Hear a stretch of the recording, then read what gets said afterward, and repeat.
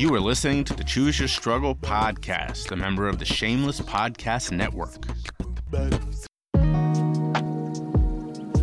If you listen to the podcast, and of course you do because you're hearing this right now, you know that I always ask my guests what their preferred method of self-care is. Well, here's my answer: a good cup of coffee. This year has truly made me appreciate the little things that make my life better, and a good cup of coffee goes a long way. That's why I switched to Four Sigmatic and I haven't gone back.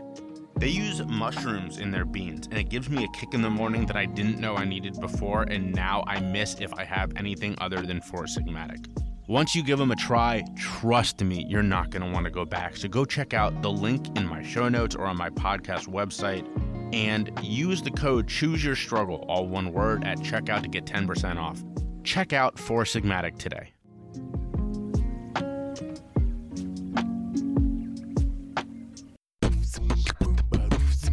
This week on the Choose Your Struggle podcast, it's Peter Krykant who's helping address overdoses in Scotland. But first, play it again, Kid Mental. Things ain't always gonna go our way, but you can always win when you choose your struggle. And some battles are for yesterday, but today is for a new beginning. Choose your struggle, and don't worry about what they say, cause you can always win when you choose your struggle. And you can bounce back just as Jay. Come on and listen to Choose Your Struggle. Choose your struggles. Choose your struggles. Whoa, choose your struggle. Hello and welcome to the Choose Your Struggle podcast. It is great to be back with all of y'all. Thank you so much to the positive feedback I got. Oh man, on Monday's episode, it was a heavy one, and I know that I wasn't perfect in how I talked about it. Thank you to the couple of you who said that, they appreciated the nuance that I tried to take with it, which is nice to hear. I appreciate that. Shout out to my buddy, Spark Tabor, over on the Cookies for Breakfast pod. If you haven't listened yet, I and our other good friend, Pat McGrath, are on this week's episode of his podcast talking about a sort of a long-standing issue in our friendship. It's a good conversation, and I am probably going to put it out on here at some point, but I definitely recommend you all go check out Cookies for Breakfast because obviously I love my friend and I love his show. So this week's episode is with someone who a lot of us talk about this, and I don't want to discount the work that I'm doing and other people do in this similar vein. Coaching is really important. Ending stigma, talking about these things is very important. Today's guest is Peter Krykant, who is a frontline hero in Scotland. Peter is a guy who basically said, I am so tired of sitting on the sidelines and watching people overdose, watching my government do nothing. I'm going to do something. And he started the first safe consumption site in Scotland. It's a van. He just upgraded it to an ambulance, so congrats to Peter. That he drives around, and they have Narcan on site, they have defibrillators, all that kind of stuff. People can use safely. As Peter talks about, he was arrested for doing this at one point, but he is changing hearts and minds, and he's changing policy, and that's incredible. We can all learn a lot from Peter for this skill. To say, I'm tired of waiting. And this is something I talk about a lot with friends that, as I've said now numerous times, I'm not a Democrat, I'm not a Republican, I'm an independent, because I honestly think that most of these issues our leaders are letting us down on, and they're doing it intentionally in a lot of cases because it's better for them to not solve some of these things so that we keep fighting about it and they keep being able to use it as a campaign tool against the other side. I saw a lot of this as an insider during my years of politics. It's just gross. And so one thing that I have said numerous times is that we need to be doing this work and sort of forcing the government to catch up. And even when that means getting in trouble and facing loss ourselves, Peter is such a hero for that. He was like, screw it, I'm done. I'm done sitting on the sidelines and watching this happen, even if it means loss for me. As Peter talks about in this, he's got a wife, he's got young kids, but he said, I have to do this. And so I'm I'm so in awe of his work in that respect.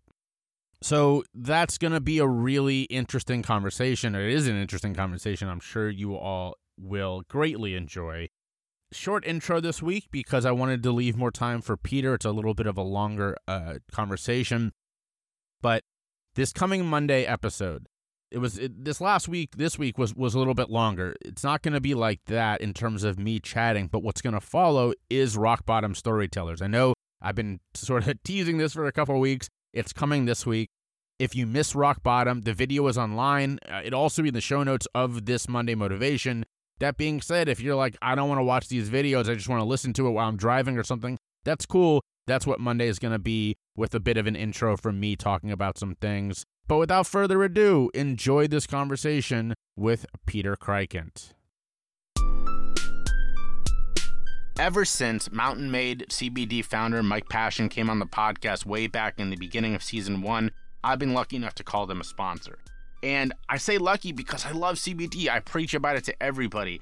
Mountain Made is the best in the game. They've got lower than the federally compliant level of THC, so it ships nationwide. But they've got enough THC that you get the entourage effect. It's the best of both worlds.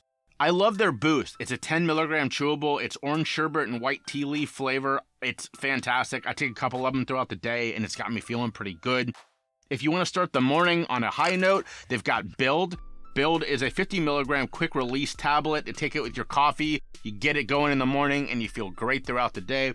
At the end of the day, they've got Recover, and Recover is a 25 milligram chewable. It's mango flavored, it's got magnolia. It'll leave you feeling pretty nice at the end of the day. My wife and I even picked up their dog chewables, which our dog loves. She's got anxiety, she's a rescue dog, and just one of Mountain Made's chewables leaves her feeling pretty good. But here's the thing, don't just take my word for it. I turned my wife on to Mountain Made, and she loves it. So let's hear what she has to say. Mountain Made is the only CBD I have ever loved, the only CBD I've been willing to purchase over and over and over again, and I don't see that stopping. So go to mountainmadecbd.com, and when you check out, tell them Choose Your Struggle sent you.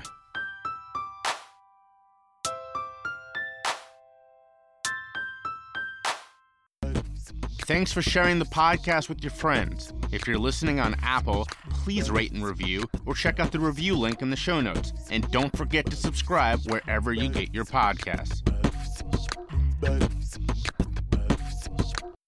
Yeah, thanks for having me, Jay. My name's Peter Krykant. I am a drug policy campaigner. I live in Scotland, and about 4 months ago, I started the UK's first overdose prevention centre.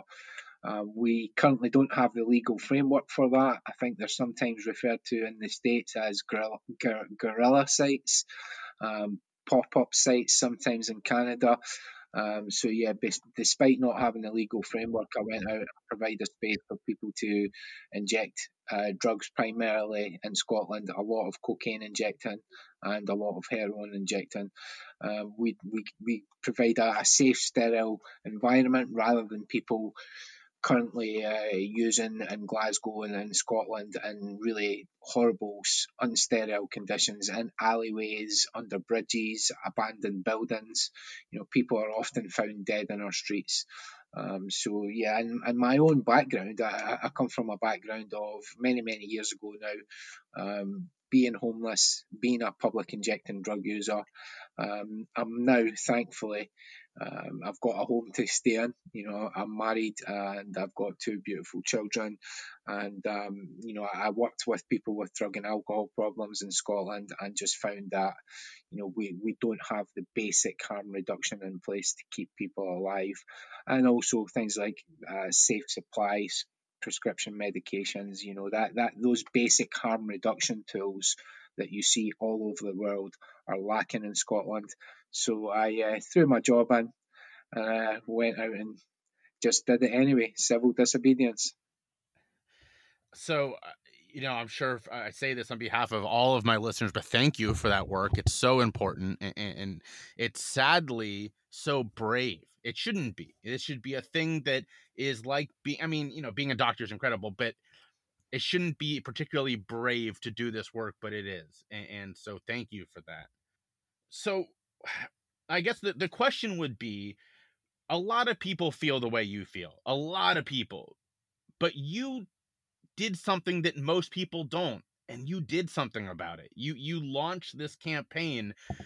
Talk to me about, let's talk about how that actually started. But before that, how did you get to the point where you actually said, you know what, I'm going to do something about this? Yeah, I mean, I suppose it was partly within my last job. My last job was an HIV street outreach coordinator.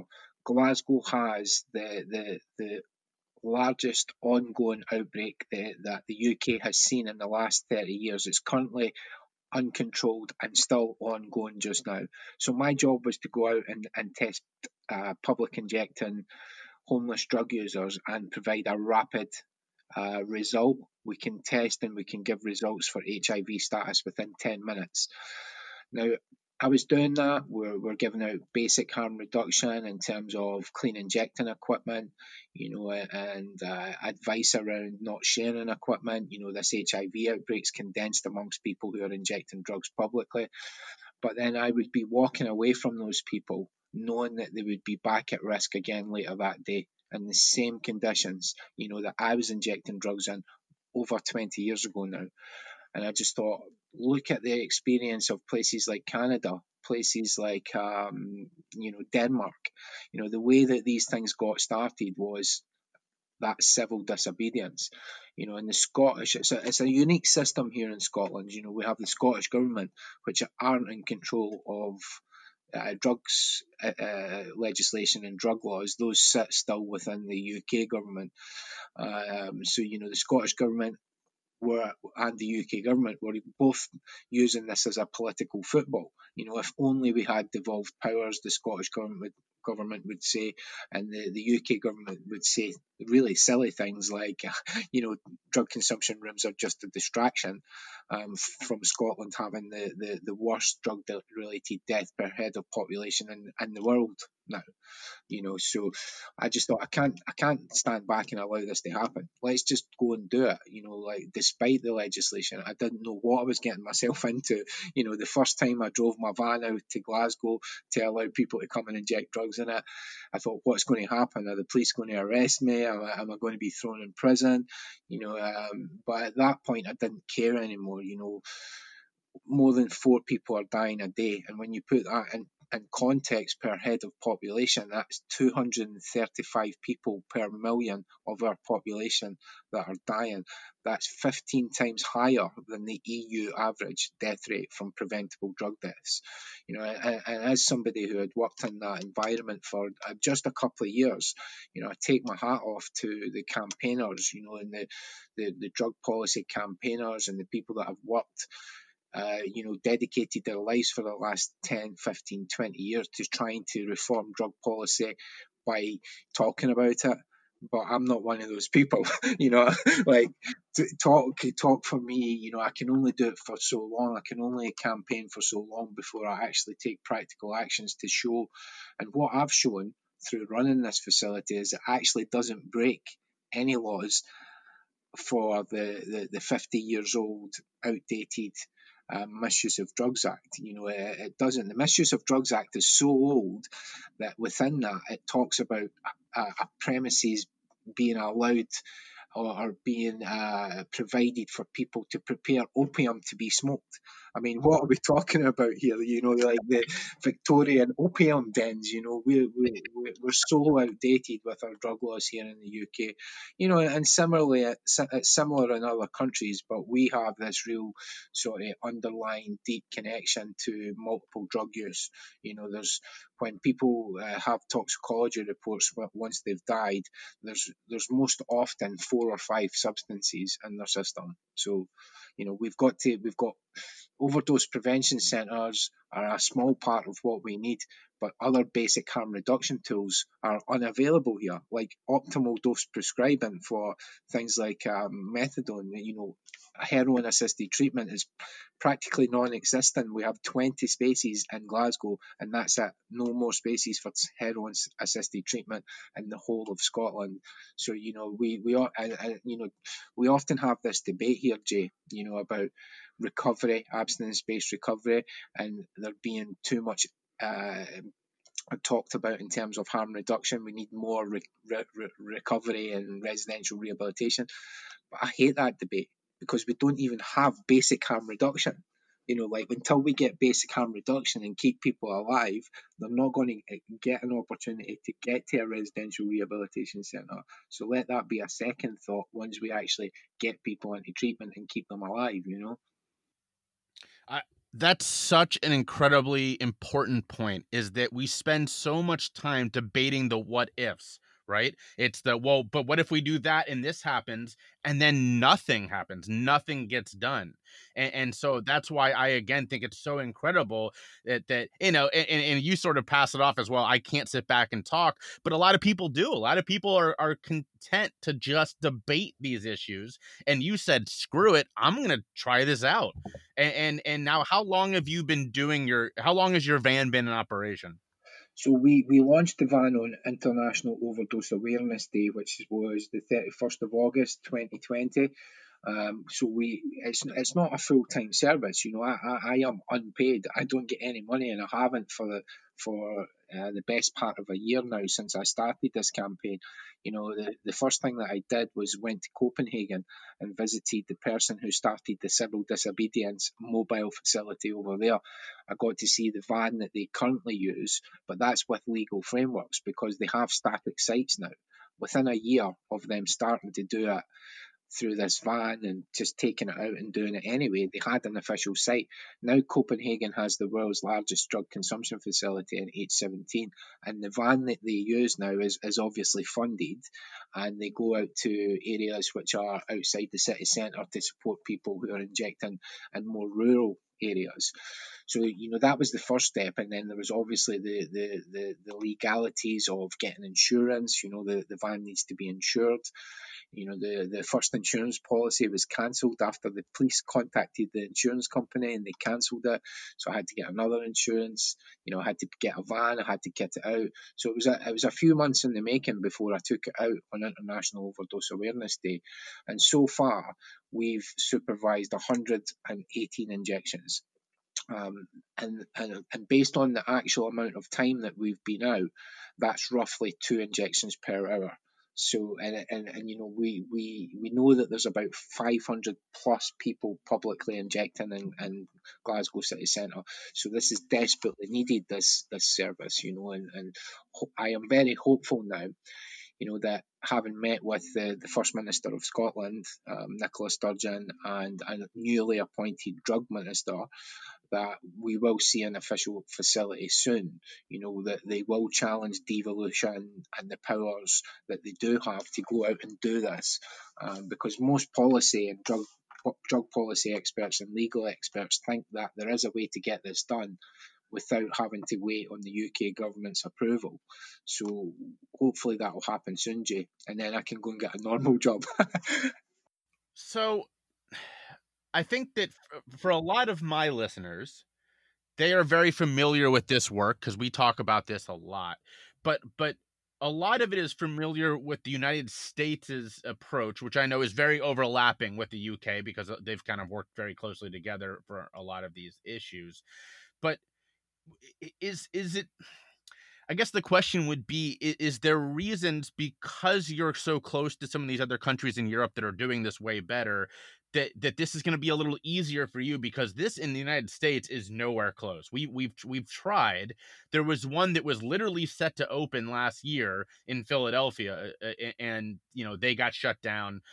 And it seems like that's the closest we're going to get for a while. But you are saying that there's hope. Is that coming because you're able to see this sort of firsthand in other countries near you? Or is it honestly just more common sense over there than it is over here? Well, I think there's hope because within Scotland, there's real support for this. There's real support for overdose prevention centres. So that primarily gives me hope because we do have our own Scottish government. The stumbling block has in the past always been around the UK laws not being devolved, because the Scottish Government have said that they are in support of this and they would set them up if the powers were devolved. I think the unique situation, which I suppose in some ways is a little bit similar to situations in America. I mean, essentially now you see 15 states in America that are breaking federal law through the legalisation of cannabis. So I suppose we're asking the Scottish Government to do something similar. But we have this real grey area in the law. And that's why I'm hopeful that they'll push through with the grey area, because the Misuse of Drugs Act doesn't specifically cover safer injecting facilities. And that's what we're asking for, essentially, not a place where people could come and smoke drugs, but a place where public injectors will inject drugs. Yeah, hope to see it by the time we get to sort of February or March, because in May, Scottish Government elections are coming up and everything changes then. It all changes to campaigning for elections rather than focusing on 4 people a day dying from drug deaths. The politics piece is very important, because that is what is the death knell for a lot of this work, right? So, obviously, again, my listeners know about all the arguments made against this kind of stuff here in the U.S. What are you hearing over there? The people who are against this, what are their arguments particularly? Well, it's getting harder and harder to find people in Scotland who are against it. I mean, the reality is that we still have the Conservatives who don't openly. I suppose that's very much like your Republicans. The Conservatives don't openly actually support drug consumption facilities. Like the UK Conservatives especially are quoted to be saying things like they're just a distraction. Whereas the Scottish Conservatives are quite quiet on the matter, because there's cross-party support from the SNP and the Labour Party. And on the street, again, the police sort of interventions aside, I was driving out for the first time thinking, are the police going to intervene? What are they going to do? But also in my mind, I was thinking, I'm parking this van right outside where people live. I'm parking this van right outside people's businesses. I'm in the city centre of Glasgow, the most populated city in Scotland, with over 2 million people and, bustling shops and businesses. And I'm thinking, what are they going to do? Are the business owners going to, and the residents going to come out with pitchforks and try and chase me away and stuff? And I'm thinking, what's the response? But actually, the response that I've seen is that the residents and the businesses exactly in the area where I'm parking my van every week are very, very supportive. They can see the need for it. There's no logical reason against it now.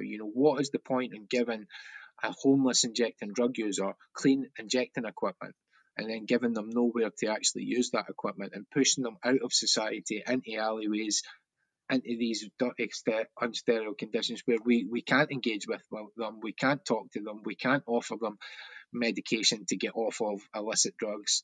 Like the logical argument now is really not there to be seen. The UK government, I think, even to their own right-wing voters now are seeming they look pretty silly when they try to argue against these facilities, given all the evidence. And I think we will see changes in America as well around things like this, and hopefully within the next term. Joe Biden's already, openly said, that there was many mistakes made in the 70s and in the 80s, and you can link the real all-out war on drugs to President Nixon, can't you? When he stood up and he said that we needed an all-out offensive on, an all-out offensive and all-out war on drugs. So I think there is potential when you've seen, obviously, Oregon, the decriminalisation coming in Oregon, and I think as a not just as nations but as a world, we're starting to see that drugs need to be regulated. They need to be regulated and safely supplied to people to break up these criminal supply chains and gangs and actually benefit society as a whole. Well, I love it. And before we get into the specifics of how your van works, let's stop and give my listeners a chance to learn where they can find you online, where they can support you, all that kind of stuff. So yeah, you can find me on my main source of sort of campaigning and publicly campaigning at the moment is through Twitter. So it's Pete Cricant underscore OPC, and you can also find me on Instagram on the same Pete Cricant underscore OPC. If you Google safe consumption Glasgow, the first thing that will come up will be something to do with me, or overdose prevention centres, Glasgow, Scotland. The stories are just numerous out there now. The New York Times to the Guardian, the Independent. Practically every single newspaper in the UK has run some sort of story to headline news on TV. So I'm easy to find through Google, and that's what we need in terms of the campaign for drug policy reform just now. We need more people to be getting on.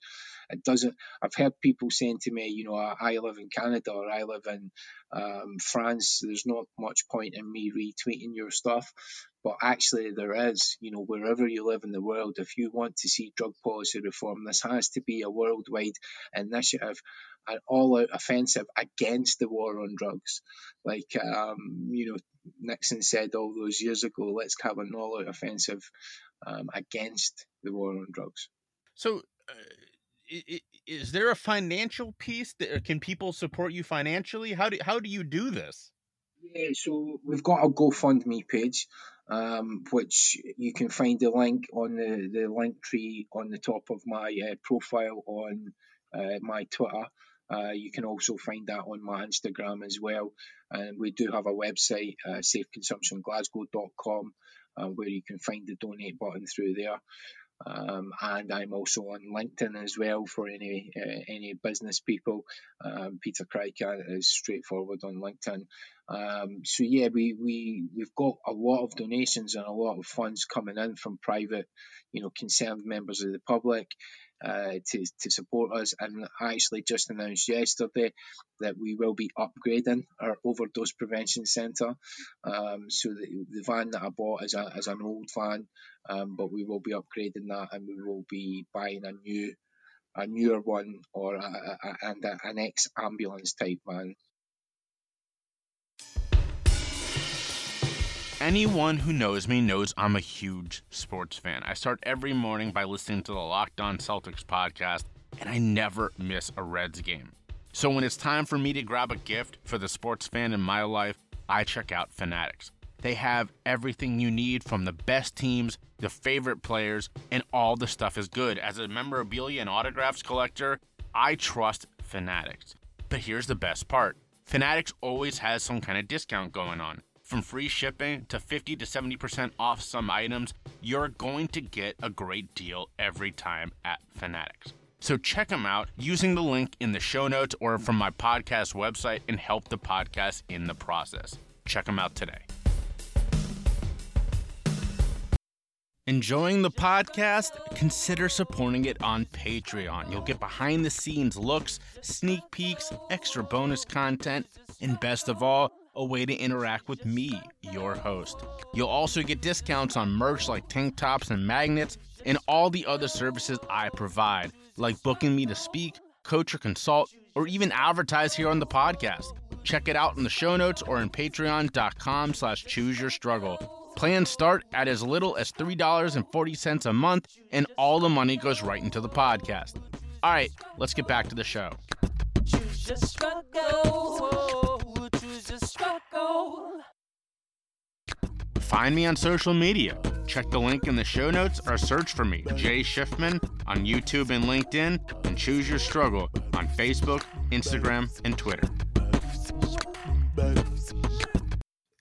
So for the listeners, I read about Peter's work through Filter Mag a while back, and reached out to him. We got connected on LinkedIn, and not long after, you were profiled in New York Times, which was a very cool piece.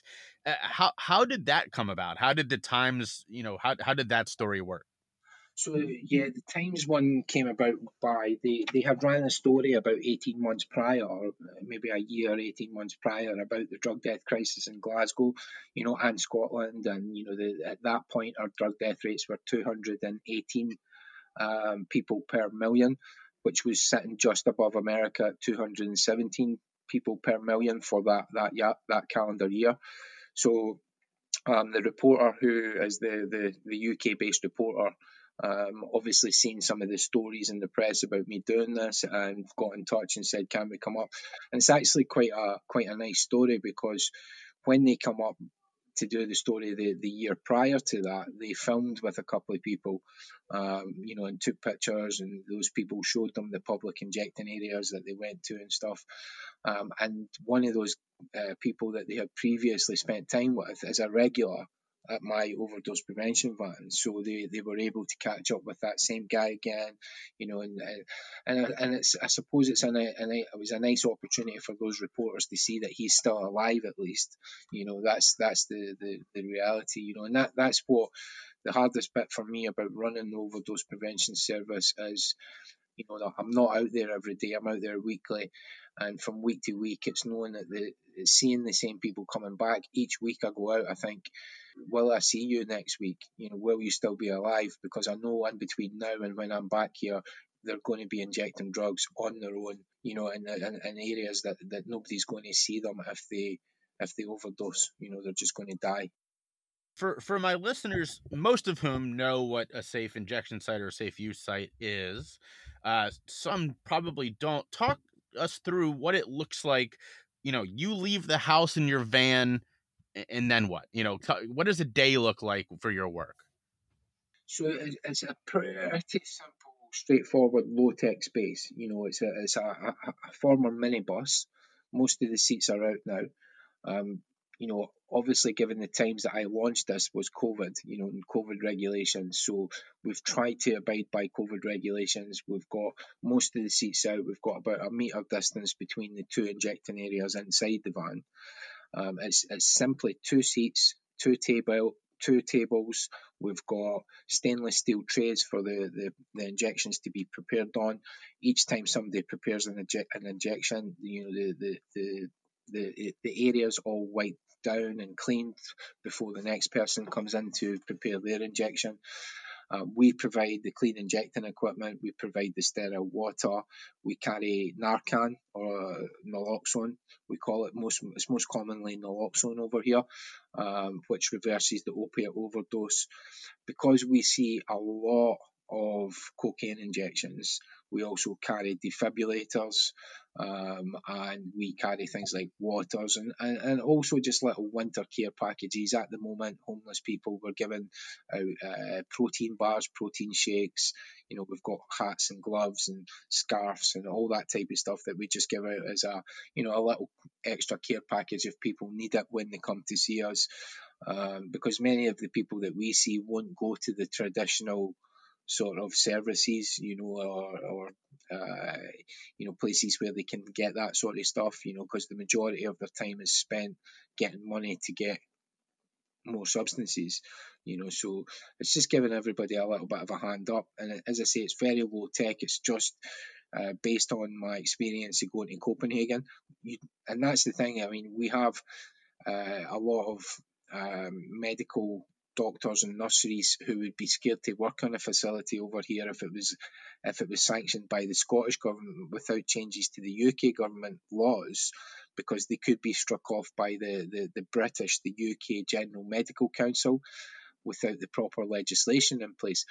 But my argument has always been that we don't need medical people in there, to actually supervise the injections. I've been doing it without any medical qualifications for the last 4 months now, and our volunteers have intervened in 2 overdoses and kept 2 people alive. And you don't need to be a nurse to administer, or a doctor to administer Narcan, naloxone. Was it difficult the first time you went out there to I can imagine that the people would struggle to trust somebody, given how much this has been stigmatized, and I guess what I'm struggling to see is it would be shocking to me if someone just walked right in and trusted you. I mean, was there work to do outreach to help people understand? Yeah, I mean, because I worked in Glasgow with a lot of the people that come to the van already, they knew me, so I had already had some level of trust there, and a lot of people know my history. We're under this. I think sometimes just in general, we're under this illusion as well that homeless people never read a newspaper or don't see any media or social media or anything. They're just in this bubble where they don't know what's going on in the world, which is, I think partly quite partly untrue. So people knew about the service pretty quickly, and I did some outreach work before we actually launched to let people know what we were doing, and then a couple of people used it, and then the word spread that we were there. And the reality is that they've got a choice. They've got a choice when I'm there, whether they're using this well lit, warm, sterile environment where they've got people looking out for them, or they use and rush it. Because the people who are using in an alleyway, they'll often rush, and they'll be trying to get their hit really quickly in case the police walk through or in case a member of the public walks through, and then that results in infections and missing their hit and the drugs being wasted anyway. That they spent all that time getting the money to get. So we became popular really quickly, and there's also a bit of a novelty aspect to it, Jay, for some of the people who are using the van, because the press are always around. There's usually media in some form or another. You've seen the Vice story, the New York Times, the national newspapers, the national TVs. There's usually some form of camera there. The homeless people are like, wow, this is cool. And some of them when I first turn up in the morning, if there's people there really early to use the service, they'll be like, what media is coming today? Is there anybody coming that we can talk to?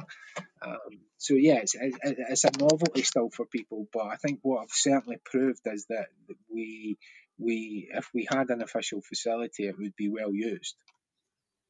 And you said you're currently doing this 1 day a week, is that right?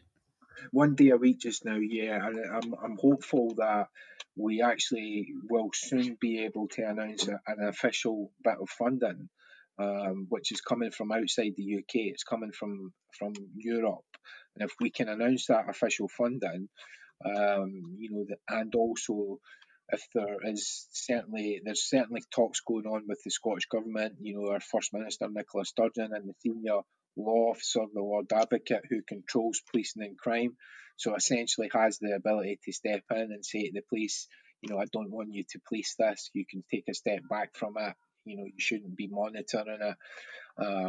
So if that sort of stuff happens, there is the potential for me to actually take a salary, and maybe get a little bit of money. And if that happens, in conversations with my wife, I may be able to increase the amount of time that I'm out.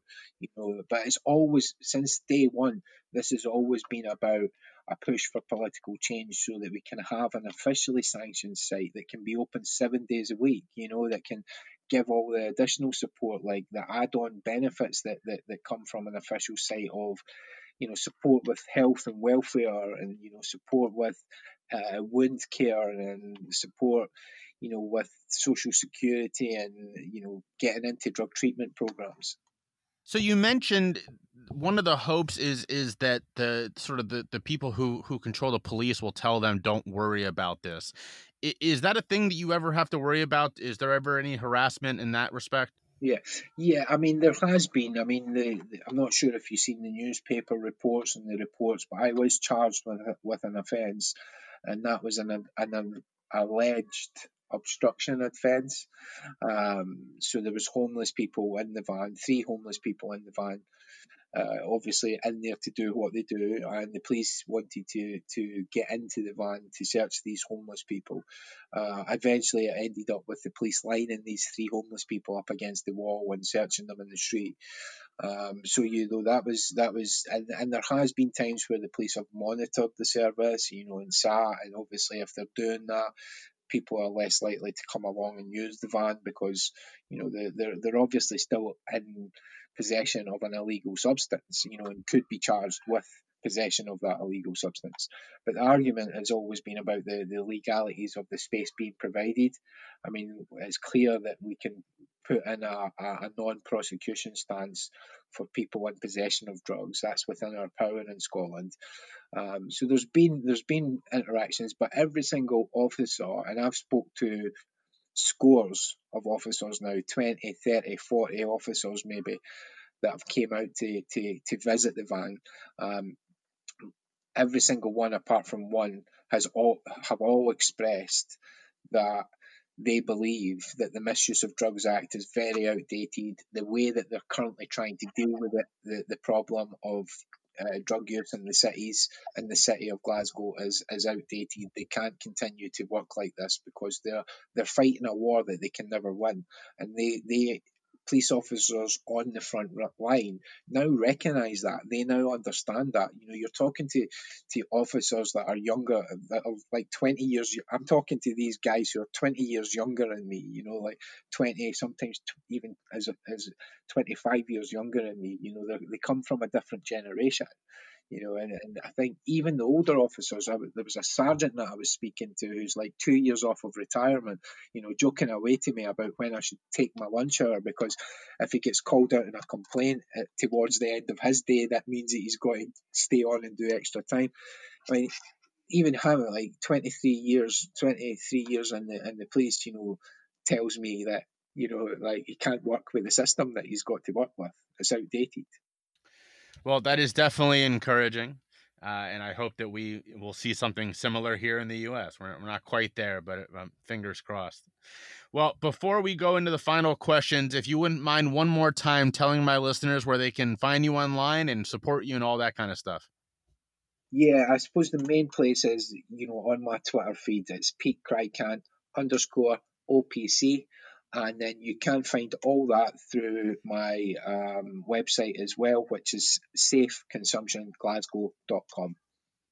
Awesome. Well, I always finish with the same two questions. The first is not just during COVID, but normally, we're living through a stressful time, but there's always stress around. What is your personal self-care look like? What are your self-care habits? Yeah, that's a tough one because I'm not really that good at that, to be honest. I do need to try and take a little bit more time to detach from what it is that I do.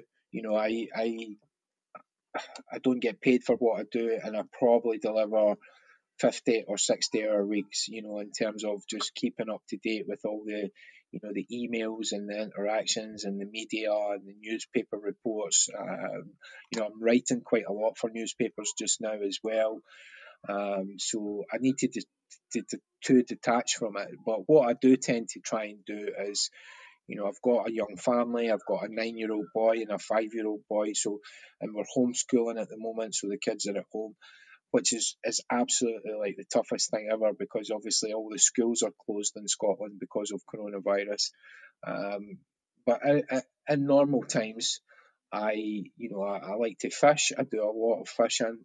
I absolutely fishing daft. I go fly fishing, and there's a local river just 5-10 minutes from my house. I go to regularly. So yeah, I mean, I like to do that sort of stuff. Mainly though, as I say, just spending time with my family. My wife's American, so the last 10 years since we've been married over 10 years now, but we would normally be in America 2 or 3 times a year, but we don't do that as often now, but we'll still try and get over, obviously once or twice, well, at least once a year, to the States and take the kids. We had the kids in Disney last year, so yeah, all my stuff is focused around my kids, man. That's great. All right, final question. We've spent the last now almost 40 minutes learning why, you're amazing, you're doing incredible work, and we should all follow you. But who are some people that you follow, that you read, that you listen to, that you watch? What is it that we can all go check out that's influencing you?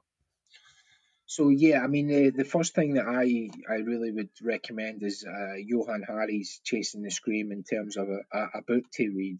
That kind of details where the war on drugs started. I think we often, and I've even referred to it myself as, we look to the 70s and the 80s, like Nixon and Thatcher and Reagan and those types of people, but actually you can date it back a lot further than that to the 100-Year War, you could call it now, in terms of prohibition and alcohol, and alcohol prohibition stopping, and then essentially the FBI and the having nothing to do, so they go and target the drug communities, and the link to the oppression of black people, and stuff like that as well. So that would be a book I would recommend following him online as well, obviously through his Instagram and Twitter accounts. But then there's lots of activists out there like Zoe Dodd, who's based in Canada. I definitely recommend following her and what she does. And then there's some great organisations like the Drug Policy Alliance. You've got Release Drugs in the UK and Transform Drug Policy Foundation. Those are two organisations which have absolutely got my back and have had my back from day one, and so much of the advice around just getting the overdose prevention centre actually out and running, to the practicalities of it, in terms of the inside there, all came through those organisations. So yeah, I mean, lots of them I could go on about. Here in the UK, we've got individually, people like Karen McCluskey who done the work around the reduction in knife crime in Glasgow, and she works for Community Justice Scotland. Her work's absolutely fantastic and worth following her on Twitter as well. Lots. I could go on and on. Well, thank you so much for taking the time. It's really been a pleasure to talk to you. Cool. Thank you, Jay. If you've been listening to the podcast for a while, you know that it's not the only thing I do. Choose Your Struggle is an entire brand. I speak, I coach and consult. I have rock bottom storytellers. There's a lot going on. And sometimes I get to a project and I go, man, I can't do all of this myself. So I turn to Fiverr. It's so easy to find incredible professionals who can help me out. I've hired people to help with marketing, help with SEO, help with my website. So much great stuff all on Fiverr. I even found Kid Mental, who did the incredible theme song on Fiverr. So if you have a project that you need some help on, go check out Fiverr. Use the link in the show notes or my podcast website, and you'll help the podcast in the process. Check them out today. Subscribe to my Patreon for behind-the-scenes looks at the podcast, sneak peeks, and bonus data. You'll also get a discount on Choose Your Struggle merch. Find it at patreon.com/chooseyourstruggle. All right, we've come to the end of another episode of the Choose Your Struggle podcast. Thank you so much for tuning in. I hope you enjoyed the conversation with Peter. I am so inspired by him. Peter, I know you're listening, so thank you for your incredible work. Keep it up. I am so proud to say that we connected. I'm so proud to say that I support you financially. And yes, listeners, I forgot to say that at the beginning. I have made a donation to Peter's work through his Kickstarter because I just support it so much. So I would encourage you to do the same thing. He can't do this work without our support. So definitely check it out. The link is in the show notes to his Twitter. He shouted out where you can find him online. Otherwise, he'll be tagged on social media. All the good stuff. Check out Peter's work. So we're going to do the cards first. And in honor of Peter, I know he's Scottish, not Irish, but we're going to use the Nuggets O' Kindness card pack brought to you by Blurt. Thank you, Blurt. This week's card. Love yourself unconditionally, just as you love those closest to you despite their faults. And that's Les Brown. It's a great quote. I was just talking about this idea on a podcast the other day. I was talking about the imposter syndrome. And you know, one of the things they asked me is, well, how do we combat this? And I said, one of the tips I teach is this idea of talking to yourself the way you talk to a friend. Now, think about a really good friend, one that you would give an honest opinion to. Are you going to let them off the hook when, you know, they're doing something wrong? No, of course not. Are you going to give them your opinion? Of course you are. But you're going to be nice about it. You're going to treat them in a respectful and loving way. You should do the same thing to yourself. And I notice that sometimes I say things to myself that I would never say to my closest friends. And the fact is, it's a lot easier to be mean to yourself in your head than you would ever be out loud. So I love this card. Treat yourself essentially as you would those that you love, and treat yourself with the same kind of love. That's important. So before we go to the good egg, shout out to my Patreon supporters. But more than that, for new people, there's a special offer going until the end of March. Anyone who signs up at the empathy level or above is going to get the right to sponsor one episode of this podcast. I say that, so if you start noticing on future episodes that I say the Choose Your Struggle podcast brought to you by whatever, that's why. It's because people are jumping in on Patreon. So check that out. If that's a thing you want, you know, that level is the $5.34 level. And when you think about it and think about how many people listen to this podcast, it is kind of a good deal. You know, you get one episode. Now at higher levels, you get more, so check that out. But, you know, for this special offer, you get one episode where I will talk about your thing. So check that out. And that is patreon.com/chooseyourstruggle, or just search for Choose Your Struggle Patreon. It's also in all of my links, and it's in the show notes of this show. All right, finally, your good egg for this week. We are in February, which is a lot of things. But the most important thing is it's the 1 month of the year that even people who are usually overtly racist, the other 11, decide that they need to be nice to black people. So we're going to do a special good egg in honor of Black History Month.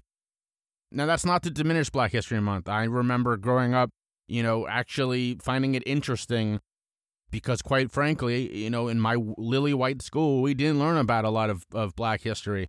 So I really thought that was interesting once I was old enough to sort of understand what was happening, that this was the month that we actually got to learn some pretty cool history. So go educate yourself on some Black history in honor of Black History Month.